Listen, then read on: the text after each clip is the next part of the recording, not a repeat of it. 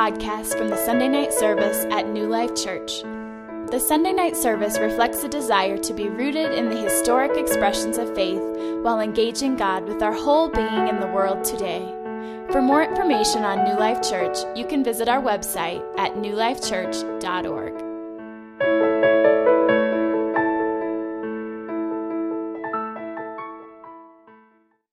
I had a really special week.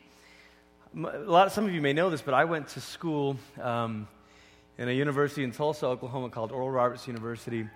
And there's some alums. And I went back this week for a conference that they were holding, and I was part of the worship team that got to lead for it and all of that. And I'd been back, a couple times before, but I hadn't been back in about 4 or 5 years, and I hadn't ever been back with my wife. And since we met there, it was kind of a special thing. We took a picture in the same parking lot in front of the dorms where we have a picture in that exact spot pretty much, from like 12 or 13 years, earlier. And so it was sort of a little awe moment, awe. And, I loved what Eric said during Joy Time. There is something about looking back, stopping for a moment and looking back and saying, my goodness, look what God has done. Look at His faithfulness, and look at remember when we thought we couldn't make it? I mean, Holly and I had some ups and downs in our relationship in college that we may or may not have broken up a couple times, 3 times maybe, but who's counting? Mostly she with me, but hey, just saying. And so it was nice to sort of say, look, hon, we made it, and to sort of be out of that stage and out of that phase. But even as I was there, coming back here made me think about coming to New Life and that whole experience and what that was like. And I'll never forget, some of you may know this, but I grew up in Malaysia, which is, about as far as you can go on the other side of the world before you start coming back around, globe. But when I was 10, we moved from Malaysia to Portland, Oregon. My parents went to Bible school there. My sister and I went to I was in middle school, she was in high school. So we lived there for 3 years, moved back to Malaysia. I finished out my high school, and then I went to college at ORU. Well, when it was time, when I was done, when I was graduating, there was, the question of what are you going to do next? And I had a degree called Theological Historical Studies, so if I wasn't going to find a job in a church, I was stuck. It's not like that's a multifunctional degree. But I remembered that during college, I had visited New Life Church on a couple different occasions. See, Ross Parsley's youngest brother, Brent, he and I lived on the same floor, and we'd become friends. And so I was part of these music ministry teams at ORU, and had come out here on a couple different occasions. And I remember the very first time sitting in a New Life Church service. It was actually a 4th of July Sunday service. So there was parts of it that growing up in Malaysia was a little funny to me that we'd raise our hands to the Star Spangled Banner. But that aside, I learned to roll with that. But aside from that, there was something about New Life that I just couldn't shake. There was something about the worship times and sitting in the congregation and feeling like, man, there's something special here. And I couldn't quite explain it, put my finger on it. And I came back a second time with another team and interacted with Ross and met Matthew, actually, who normally leads worship for us on Sunday nights, and just the sense that there was something healthy, something special. And finally, after I graduated, I stayed on a year at ORU and was the worship leader for chapel services and things like that, and began to feel like, okay, it was time to sort of take the next step. And Ross and I began talking about whether I would come out and be an apprentice to him. And I said, apprentice? Ross, I have a college degree. I don't know if you realize. And when you're 22, you sort of have this inflated sense of self, Sorry if you're 22, but I'm 32, so I can say that now. I probably still have an inflated sense of self, but I really did then. So anyway. But he said, come out, shadow me for a year. This is what it means. There'll be a host family in the church that you can stay with them. And then whatever I'm doing, you do. So you follow me to a funeral. You follow me to a wedding. You follow me to a staff meeting. You do that for your first year here. And I said, well, I don't know. What's the pay? And he said, there's no pay. There's a stipend. Anyway, the point is, I said yes. But I said yes, not because I thought this is going to be, this is going to lead to this opportunity or this opportunity. I had no illusions of that. The truth is, I felt like I had more quote-unquote opportunities in Tulsa, and I felt like there was more things that would have maybe led to something strategic with my life, more things that were sort of happening there. But there was something about New Life that I couldn't shake. There was something about this place that I thought, this is where I'm supposed to be. And the day that I drove into the city with my Jeep full of all my stuff. If John Egan came out with me, he was still going to school, but he drove out with me, and we pulled up, and I came in, and they said to me, "Welcome home." And it's not like those are magical words, but for some reason, where I was at in my life, and the way that I felt about this body of believers, those words meant so much to me. And it felt like, yes. Yeah, I was almost like, yes. And it's coming up on 10 years now of being at New Life Church, and a lot has happened in those 10 years. A lot that's wonderful, and a lot that's been difficult. A lot that was certainly unexpected with the scandal that happened over 3 years ago, and a lot that was sort of, whoa, we didn't see that coming, and what happened to this wonderful sort of, utopia we thought this place was. But I discovered in the midst of walking through all that, because like many of you who were here, we all were faced with the question, what are you going to do? Is this still home? Is this still family? Or is this time to say, I'm out? And that's not to say that those who made a decision to transition, that was a bad time. Everybody's got to decide that for themselves. But I'll tell you that what happened in my heart over those weeks and months and years that followed all of that is I discovered something about all of you. I discovered that this is a real family for so many of you, that you are really connected to one another, that you really do care deeply about one another. And the thing that Holly and I couldn't shake whenever we think hypothetically about, what are we going to, was always the question of, yeah, but we have friends here. Yeah, but we have lifelong friends or a long history of relationships. And there was something about that we thought, let's just stick this out.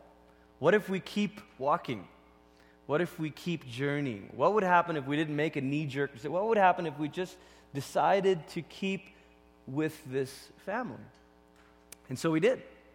And the amazing thing is, I've also learned something else. That the things that made New Life Church special when I first arrived 10 years ago are still here. Yes. And I'm not talking about some sort of, goosebump thing and this and that, and I like this program or that's What I'm talking about is we still believe that God's at work within this community of people. And here's something foundational. Leading up to Easter, we did, a 13-week series called The Supernatural. And we talked about, everything from gifts of the Spirit to the idea of the Holy Spirit being at work and all of this stuff and what that means for us in our Bible reading and in our prayer and Spirit-empowered lives. And we talked about that for 13 weeks. But all of that is built on this belief that God always chooses a people to work through. And here's something that's remarkable about God, is that you might think that God would choose to work from the outside in. That the moment creation began to self-destruct and humanity rebelled and all this, you might have said, God would have said, you know what? I could probably fix this from the outside. But all along, God's plan has always been to work on planet Earth from the inside, from within a fallen creation. There's something remarkable about that, something that almost doesn't make sense. God, your creator, you could be that distant God that so many religions sort of have this picture of, a God that sort of wound the world up and said, okay, go, good luck. Oh, that was a bad turn. Let's see how that pans out. Ooh, yeah.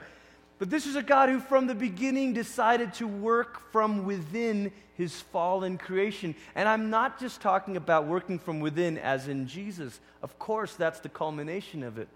But think about his first move, calling out to Adam, calling Noah's family.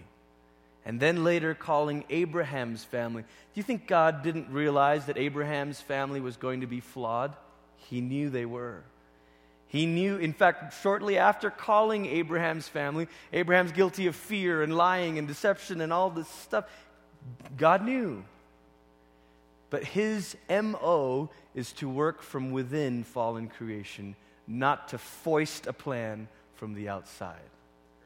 That's amazing to me.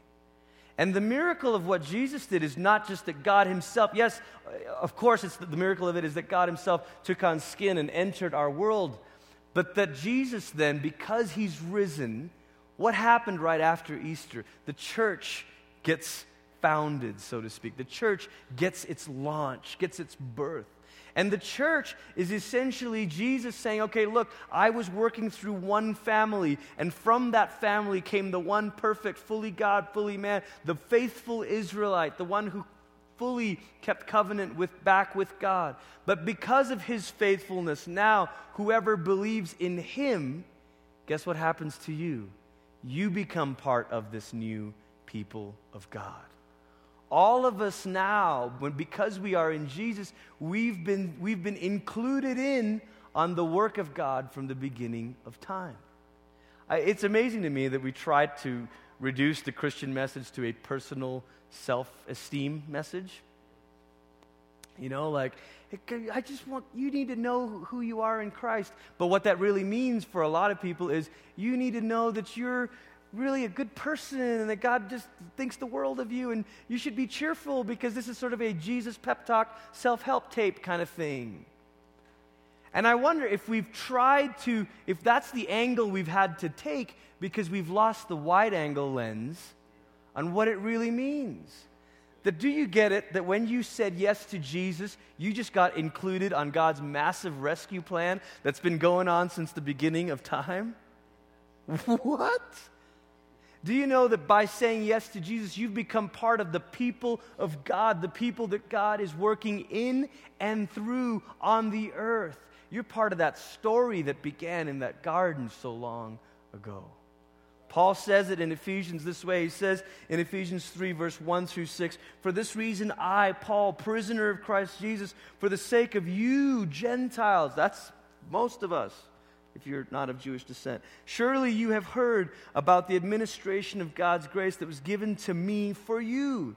And that is the mystery made known to me by revelation, as I have already written briefly. In reading this, then, you will be able to understand my insight into the mystery of Christ." What? Now he's got us on the edge of our seat. What is it, Paul? What's the mystery?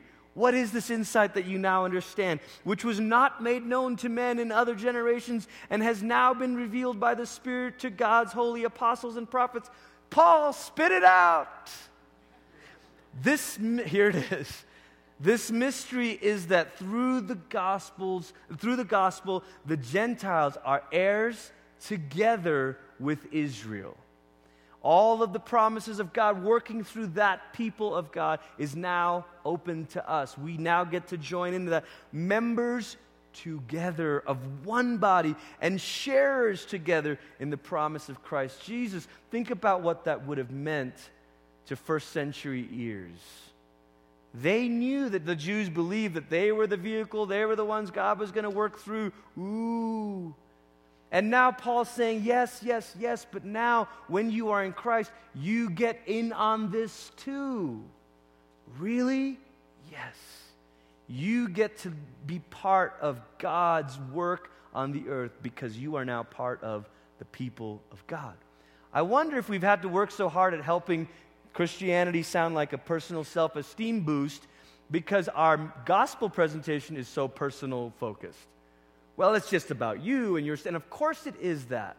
But if we've left out this other bit of the story, then they sort of come to Jesus, get their sins forgiven, and then they say, now what? Well, Jesus just thinks the world of you. And you just need to know that he likes you. And he just wants you to be, great, and he just, and it's like, okay, what else? What have we been saved for? What have we been saved for? We know that what we've been saved from. What have we been saved for? I think it's Paul's case in all of his letters that we have been saved for the same purpose that God called the original family.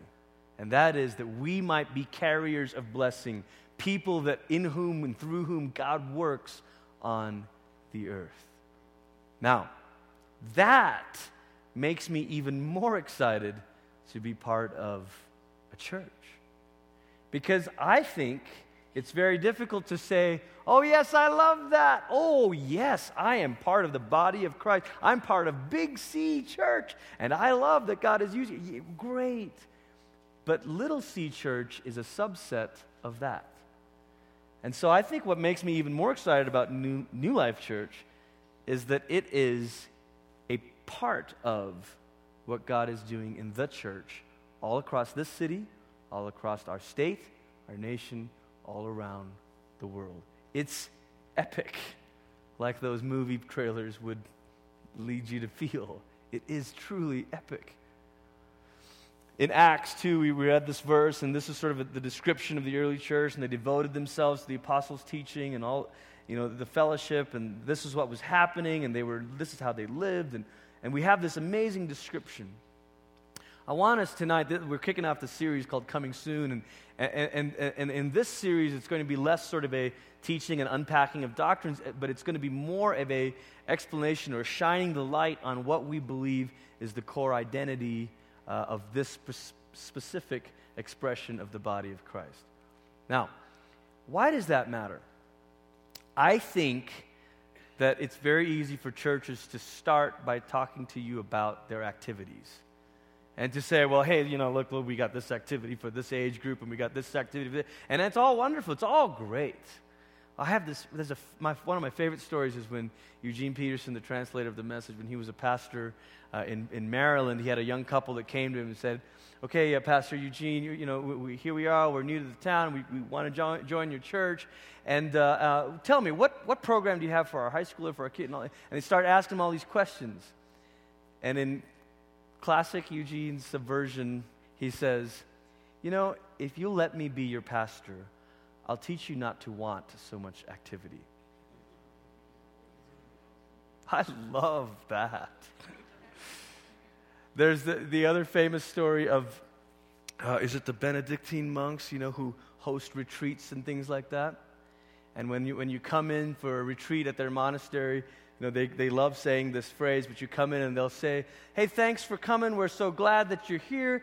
If you need anything at all, if you think of anything at all that you need, would you please see one of the brothers and they'll help you to live without it? I love that. What if we said that? Welcome to New Life. We're so glad you're here. If you find something that you need, come and talk to the pastors. They'll help you to cope without it. I'm shocked. There's something about that I love and am tempted to say. Because I think we are addicted to activity. We are. We just, okay, so now that I'm saved, what do I need to do? Okay, I got to get busy. I got to do this. I got to sign up for 5 different programs this week to serve my church. This is what it means, and all this stuff. But look, before we even talk about the activities or the programs or the things that we want to do as a church, and all those things are important, I think identity, though, precedes activity. I think who we are as a church has got to be settled before we talk about all the things we're going to do. Because here's the deal. The things we're going to do may change. We may have a 3-month campaign that does this or a summer of this or that. That's okay. I get that. It's fine. But if you are convinced that that's what it's all about, then what happens when that's over? Oh, we got to launch another campaign. We got to give people something to get excited about. But all that stuff, giving people something to be excited about, all that stuff sounds a little bit like golden calf making to me. We got bored. Moses, where are you? Moses, get down. He's not coming. We need to do something. People, give me your earrings. Give me your. What was what was Aaron thinking? But are we like that a little bit sometimes in church? Where it's like, man, people are getting impatient. People are leaving. We got to give them more activities. Come on, let's sell them on another program here. And are we calf making? or are we becoming the people of God? Because if we're learning to become the people of God, it's much deeper than just programs and causes and campaigns, and that's all fine. We've got to get the core right first. There's three things that are particular to our church, to New Life, let me say it this way. I think every church has these elements in them. The way I'm going to describe it as we talk about it tonight is in the way that I've seen them expressed here at New Life. Let me say it that way. Three things that we feel like as Pastor Brady and I have talked, and he's shared what he sees, and things that become a huge core piece of who we are, our ethos. And the first one is worship. Now, I'm not saying that because, I used to be a worship leader, and used to be a worship leader. I still lead worship a little bit, here and there. Still got it. I'm just kidding. Let the kids come up. But truly, we have a high value on worship at New Life. We believe in being a worshiping church. We believe that one of the main reasons we gather together is so that we can collectively glorify God. The psalm that we read as our Old Testament reading opened with this line, I will extol the Lord at all times. His praise will always be on my lips. And I could talk for a long time on this alone, on worship, as you might imagine. But one of the things we believe about being a worshiping church is that there's no wrong time to worship. Now, that doesn't mean that you forget about your troubles and you pretend it doesn't exist, and church is the place where you escape. No, that's not what we believe about worship. I know there's a tendency to view it that way, that, the world is so stressful and messy, and I just want to get to church and, sort of transcend my body and kind of have, that's not what we're doing.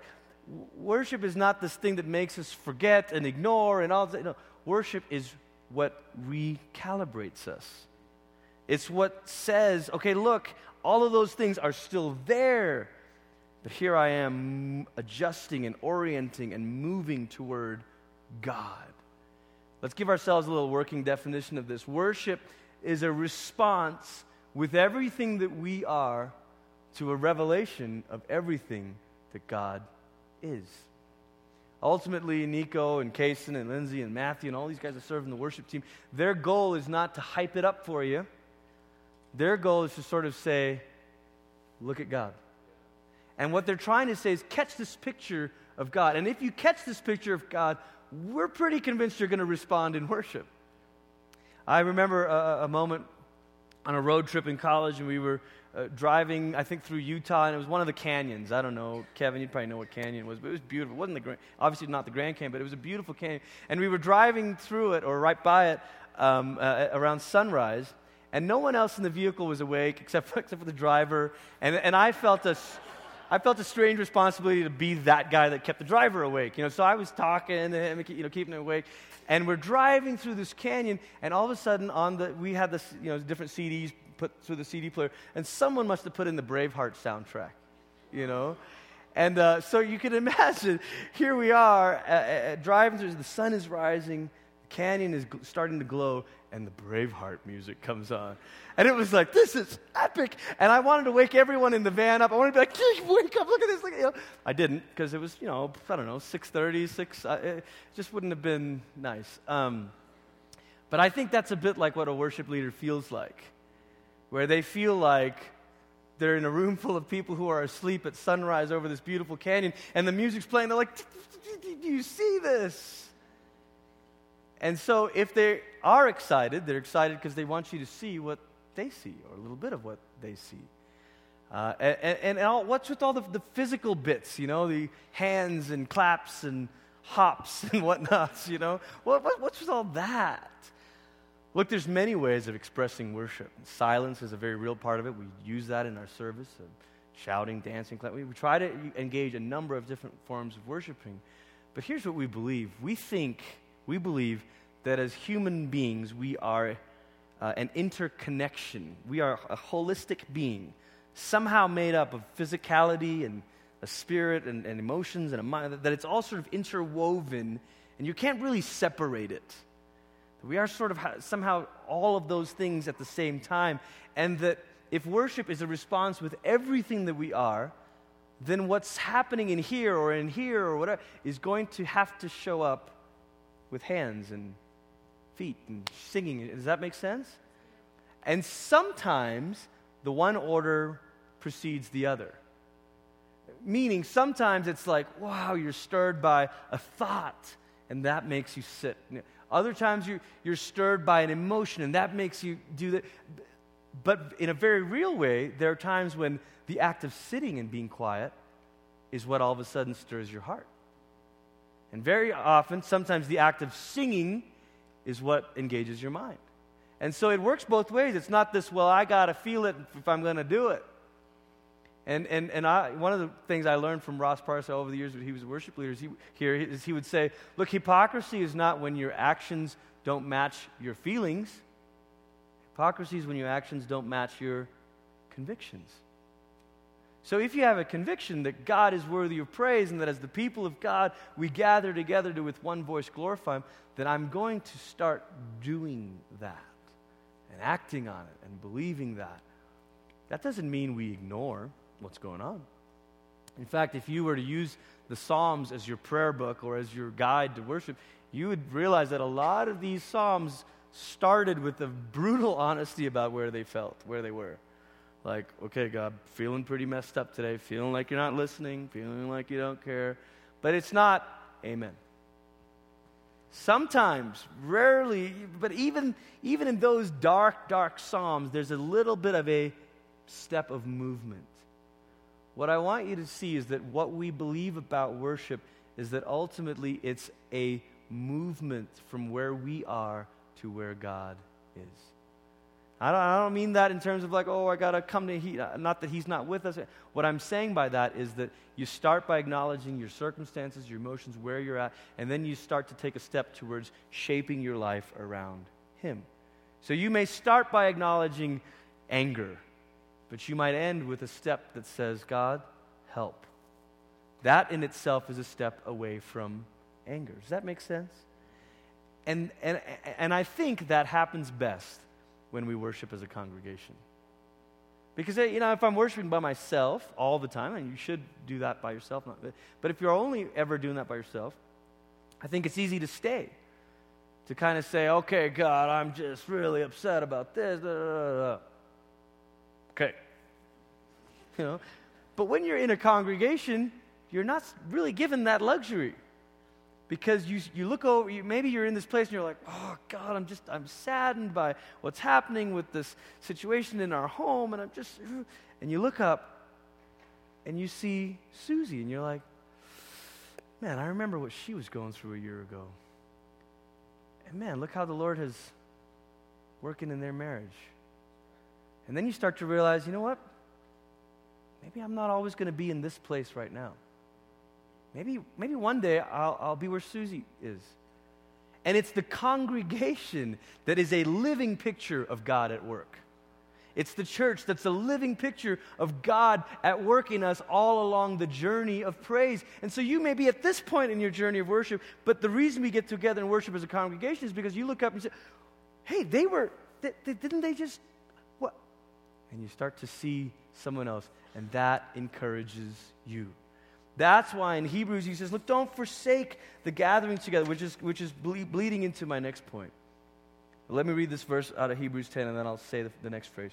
Hebrews 10, verse 23 to 25. Let us hold unswervingly to the hope we profess, for he who promised is faithful. And let us consider how we may spur one another on toward love and good deeds. Let us not give up meeting together or assembling, as some are in the habit of doing, but let us encourage one another, all the more as you see the day approaching.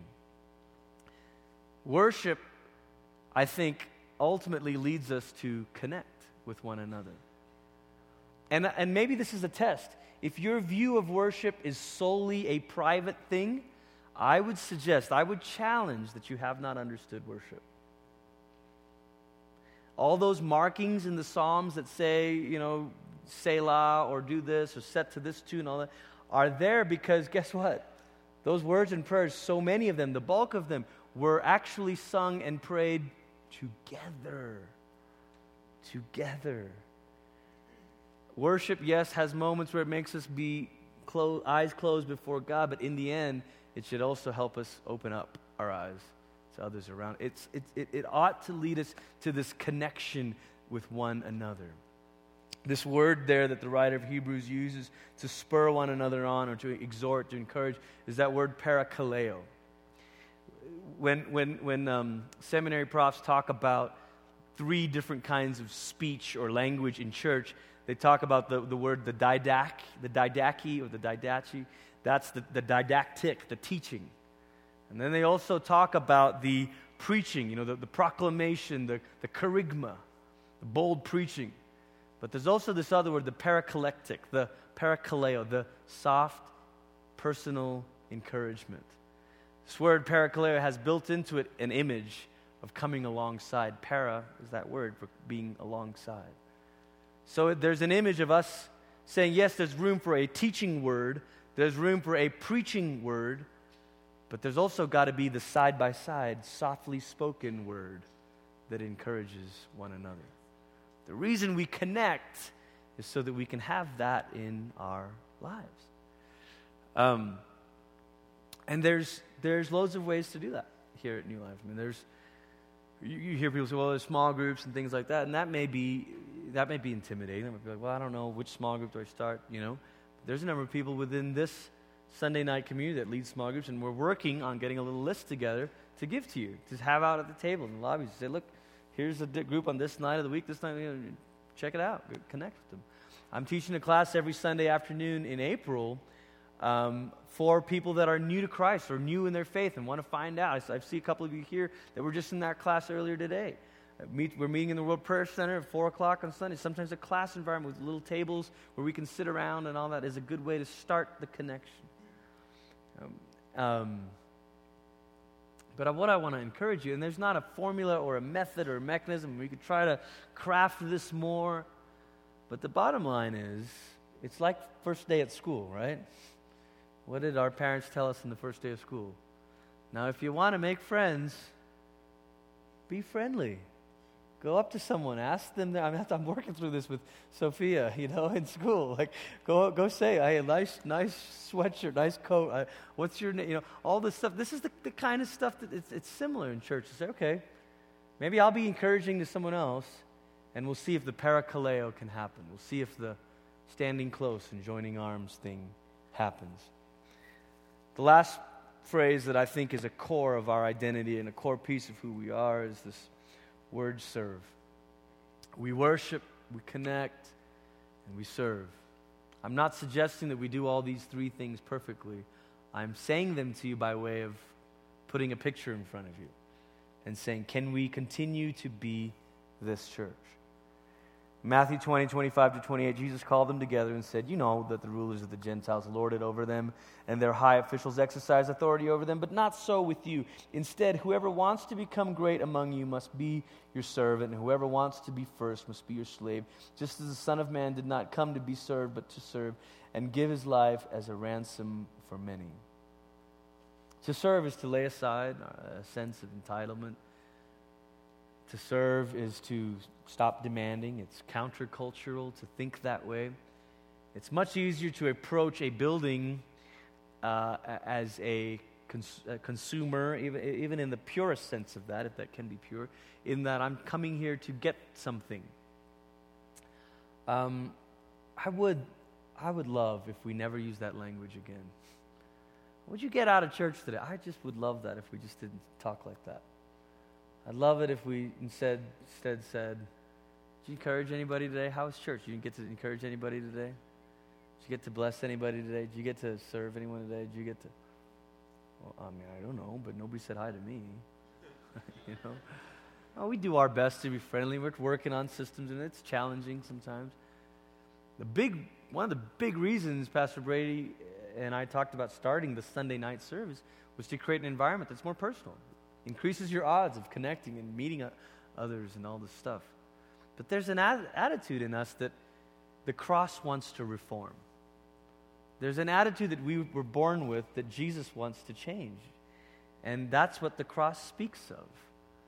Paul says, I was telling the class earlier this afternoon, Paul says in Romans 12, we're transformed by how? By the renewing of our mind. And then remember a few verses right after that, what does he say? So don't think more highly of yourself than you ought to. Right after saying you get transformed by changing your thinking, the first thing he says about thinking is, stop thinking so highly of yourself. A first step towards becoming this church is when all of us say, you know what, I'm going to serve. I didn't tell Jeff I was going to tell the story, but Jeff is a good friend, was a student in the School of Worship, and just recently was helping a church get started in Denver, helped them for a season, and told me, had coffee with me, said, I want to come, be part of Sunday nights and come back, and now that I'm, done helping that church. And I said, well, that's great. And then I said, hey, what would you think about like helping to set up couches in the lobby and round tables in the back of the room? And he, you know what he said? Absolutely.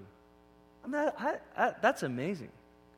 Because I didn't ask him, he's a worship leader. He helped this church by being their worship. This guy, he's talented. I wasn't asking him to be on the platform or doing like that. I asked him if he would drag tables. And I said, by the way, Jeff, I don't really have a team for you to help with that.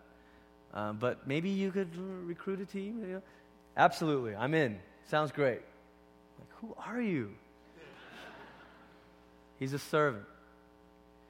When Paul wrote of Jesus in Philippians 2, that he emptied himself and took the form of a servant, the word Paul used there for form is the word morphe, which is the Greek word for essence, essential form. In other words, Jesus' essential form is both divine. That's the same word Paul used when he says, though he was in the form of God, he had the morphe, the essence of God. But he also says it was the essence of a servant. I think that just as identity precedes activity, I think we become servants who serve, rather than we're great people who will occasionally serve. I'm learning that transformation of thinking. I'm with you in the renewing my mind. I want the Holy Spirit to change my mind to think that way, to think that I serve because I am a servant. What if we said, we do these things, all these things we're going to do as New Life Church, and I'm going to give you an amazing list that's been on Pastor Brady's heart. I'm going to share that with you in a moment. But all of those things that are going to be things that we do are just expressions of who we are as a serving church. Can we be that? Here's a list of 5 key areas that our elders and our leadership team believes, is fully convinced that New Life Church is called to serve in. Widows, orphans, the poor, military families, planting and supporting local churches. Many of these things have started to take shape. You know about planting the church at Boulder Street downtown. You know about planting the church in Denver. You know about sending Ross out to Austin, who's, by the way, doing really well. They just had their first public meeting this last Thursday night. So you know about the Wait No More. You know about some of these different things. You know about things that we're just beginning down at Fort Carson that we're starting to unroll and starting to step in. Next week, we get to hear from Matthew Barnett, who runs the Dream Center in Los Angeles. And there's a reason Pastor Brady's asked him to come in this weekend, next weekend, to talk to us. It's because there's something of the seeds of that are stirring in us. And we're exploring it. We're trying to be faithful. We want to find out. We want to explore this. But all of these are areas that express, they're key areas. But the thing that's got to change on the inside of us is the identity. As we close tonight, I want to close with this thought. New Life Church is whatever we are. But if there's no picture in front of us that says we think God is asking us to be this, then there's nothing that we sort of work towards. I'm kind of a sports nut. I'm always watching different sports when I can. I have 3 kids too, so it's kind of counter that goal. But there's nothing worse than a team that's not sure about what they're going to do. Are we a fast break, run and gun, Phoenix Suns basketball team that doesn't play defense but will put up 130 points, Or are we like a half-court pick-and-roll team like the Utah Jazz? Anybody, any basketball fans? Okay. Are we, football maybe, okay? Are we a smash-mouth, run-the-ball, tough defense, Pittsburgh Steeler kind of team? Sorry about what you guys are going through. Or are we like finesse, like perfect timing routes, quarterback, sort of Colts, Indianapolis Colts kind of team, Sorry about what you guys are going through. But there's confusion. They're all good approaches. And I think this is sort of what I'm saying is we all understand that our mission on earth as the people of God is to be carriers of God's kingdom and His blessing and His work wherever we are. And every local body is a subset of that. We get that. But that's like saying, well, the goal of every sports team is to win. Really? And if you ever listen to sports interviews, by the way, they're awful, What's your game plan, coach? I mean, he might as well say, we want to score more points than the other team. Really? Okay. Anyway, aside, I could tell you're not with me on the sports humor. I'll stop now. Obviously, we know, we want to carry out God's word. We want to let the Holy Spirit. Yes, we get that, but in what way? And I think every local body has to say, we feel in this way is how we're going to do it. And so for New Life Church, we worship, we connect, we serve. Those 5 key areas are a big part of it. But it starts with what's going on inside of us. Let's pray.